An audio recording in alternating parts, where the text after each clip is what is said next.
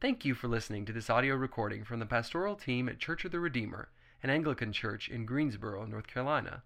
If you'd like to know more about Church of the Redeemer, its ministry, or its mission, then visit us online at redeemergso.org. Lord, may the meditations of my heart, my mind, the words of my mouth be holy, acceptable, and pleasing unto you. For you are our rock and our Redeemer. Amen.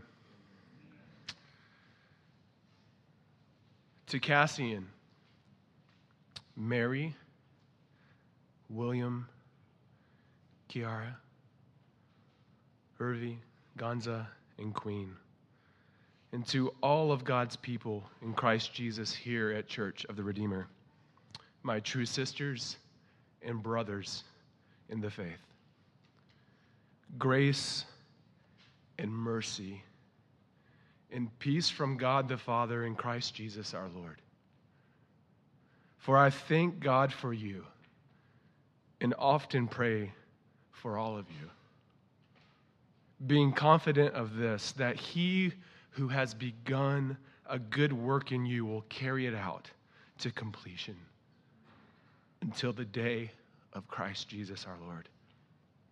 I thank God for your baptism, for it is in and through your baptism on this night that God has reminded us all that we are all called to renounce our own will and to share in the service of Christ our Lord.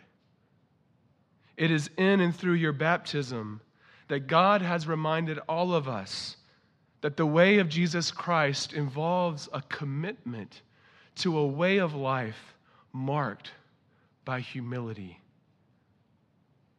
by humble descent. For Matthew's gospel says that those who exalt themselves will be humbled, and those who humble themselves will be exalted. You see, the way of humility that leads up begins when you are ready to give up your own will and renounce yourself in order to follow Jesus Christ, our risen Lord. And your baptism tonight is a sign to the church. It is a sign to the world that you are and have been sealed by the power of the Holy Spirit, that you are marked as Christ's own forever. And with God's help, we, your sisters, we, your brothers, we, your parents and godparents and sponsors, we, your family, with God's help, have committed to you and to one another to follow Jesus Christ as we together publicly seek to live for the glory of God and not for our own glory. To live for God's glory involves more than just renouncing your affections. To live for God's glory, it involves more than renouncing your interests. To live for God's glory involves more than renouncing even your possessions. To live for the glory of God requires a total denial of your total self. To live for God's glory means that you submit your entire life, your full self, totally to God. And your baptism tonight is a sign of your commitment to this way of life. Your baptism is a sign of our commitment to this way of life. For it is in and through your baptism that we are again reminded that we too have been united with Christ Jesus in his death, and by it we all share in his resurrection. In the sacrament of your baptism, the church is reminded that our very life is only made possible in Christ's passage through death into life for us. And this life is the very life of God that God shares with us. And so the invitation before us this evening is an invitation to life. It is an invitation to live. For it is in and through the sacrament of your baptism that we are reminded that true life is a gift from God, the giver of all life. Oh, how I desire for you to live your lives as Jesus Christ. Yet I know, because I have experienced it, that you will be tempted daily to live according to the flesh and not according to the way of life offered to you in Christ. For it will be met with much uncertainty at times, a lot of wavering, second thoughts, even doubts, and a lot of delay. But never forget these truths. You have been sealed by the power of the Holy Spirit, and you have been marked as Christ's own forever. When you are tempted like Adam, who in rebellion gave up the fruit of life in communion with God, do not forget that the Spirit of God lives in you, that you are a temple of the living God, and that God has given you the fruits of His Holy Spirit. Do not forget that you have been sealed by the Holy Spirit and marked as Christ's own forever. When you're tempted like the men and women in the days of Noah, who lacked ears to hear and eyes to see the patience of God, never forget God's ongoing faithfulness to you. Do not forget your baptism, for it is a sign that God has brought you through the waters into everlasting covenant, and you are His offspring. Blessed. You are blessed. Do not forget that you have been sealed by the power of the Holy Spirit, and you have been marked as Christ's own forever. When you were tempted like Abraham to do things your own way rather than submitting to the will of God, do not forget that you have been raised to new life in Jesus Christ, and that the power of the Holy Spirit will sustain and guide you on paths of righteousness. Never forget that you have been sealed by the power of the Holy Spirit and marked as Christ's own forever. When you are tempted like Israel to go back into slavery to all things foreign to God, do not forget that you are a servant of the living God, that you are free in Christ Jesus, that you are a servant of righteousness and obedience to God.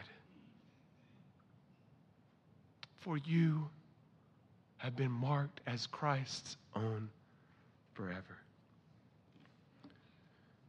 Church, sisters and brothers, beloved of God, my prayer for us this night is that we will attend the ears of our hearts, that we will faithfully welcome the following exhortation as though it is from a compassionate father to his daughters and sons, to Cassian, William, Mary, Gonza, Queen, and Kiara. We who were dead in trespasses, says Paul, we who were dead in sin, in which we once walked, following the course of this world, following the prince of the power of the air, the spirit that has always and continues to work in the sons and daughters of disobedience. We whose former lives, Paul says, were lived in the passions of our flesh, in which we carried out the desires of our bodies and minds. We were by nature children of wrath, like the rest of humanity. But on this most holy night, over 2,000 years ago, God, being rich in mercy, because of the great love with which he loved you and I, even when we were children of wrath, even when we were dead in trespasses, he made us alive together with Christ Jesus, who suffered once for sin, the righteous for the unrighteous, so that he might bring you and I to God, being put to death in the flesh and made alive in the spirit, raising us up with himself in the passing from death to life. God, in and through Christ Jesus, in the power of the Holy Spirit, made us sisters and brothers. He made us heirs and partakers of victory over death. On this most holy night, God, being rich in mercy because of the great love with which he loved us, he opened unto in and through Christ of life eternal in the very life of himself in and through Christ Jesus in the power of the Holy Spirit. On this most holy night, God, being rich in mercy because of the great love with which he loved us, made us a way of peace with himself through our risen Lord, Jesus Christ, in whom we have obtained access by faith into grace, which God has bestowed on us. On this most holy night, God, being rich in mercy, because of the great love not that he loved us, he secured for us a hope that does not disappoint, but is brought to completion in God's love, which has and is being poured into our hearts and life through the power of the Holy Spirit who has been given to us. Tonight we profess faith, practice, and we bear witness to this great reality of our faith, to how God, in the power of his Spirit through the death and resurrection of his Son, lays claim to our entire lives.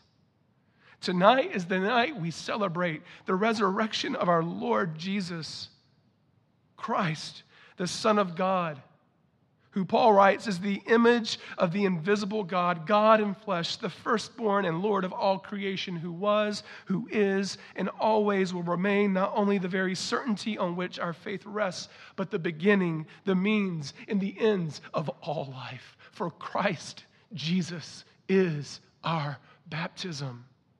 Tonight we celebrate the enduring mark of Christ Jesus' passage from death to life. Tonight we celebrate the resurrection of Christ Jesus himself, who has made possible our union to God, who is foundation of our faith. For Christ is our baptism.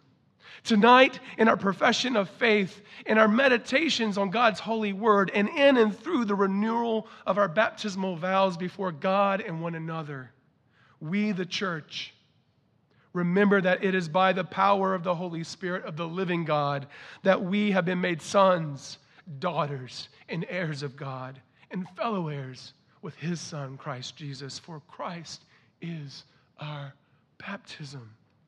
Tonight we profess, tonight we proclaim our allegiance to the one of whom the Gospels bear witness, Christ our Lord.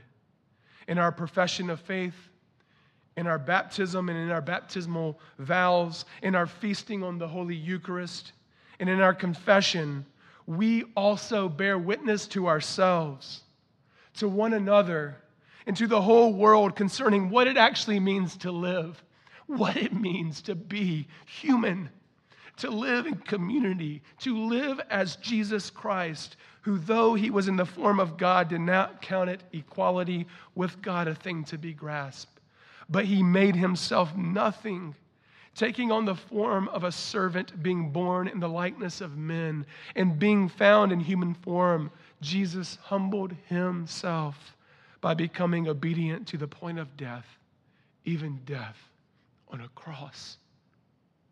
On this night, over 2,000 years ago, God highly exalted his Son and bestowed on him the name that is above every name, so that at the name of Jesus Christ, every knee should bow in heaven and earth and under the earth, and every tongue confess that Jesus Christ is the risen Lord, to the glory of God the Father.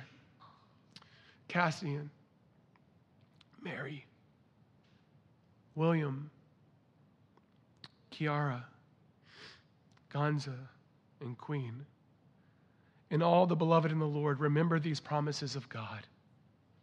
They have been made known to you in and through the very life, the very death, and the very resurrection of Christ Jesus. Do not forget that you have been sealed by the Holy Spirit and marked as Christ's own forever.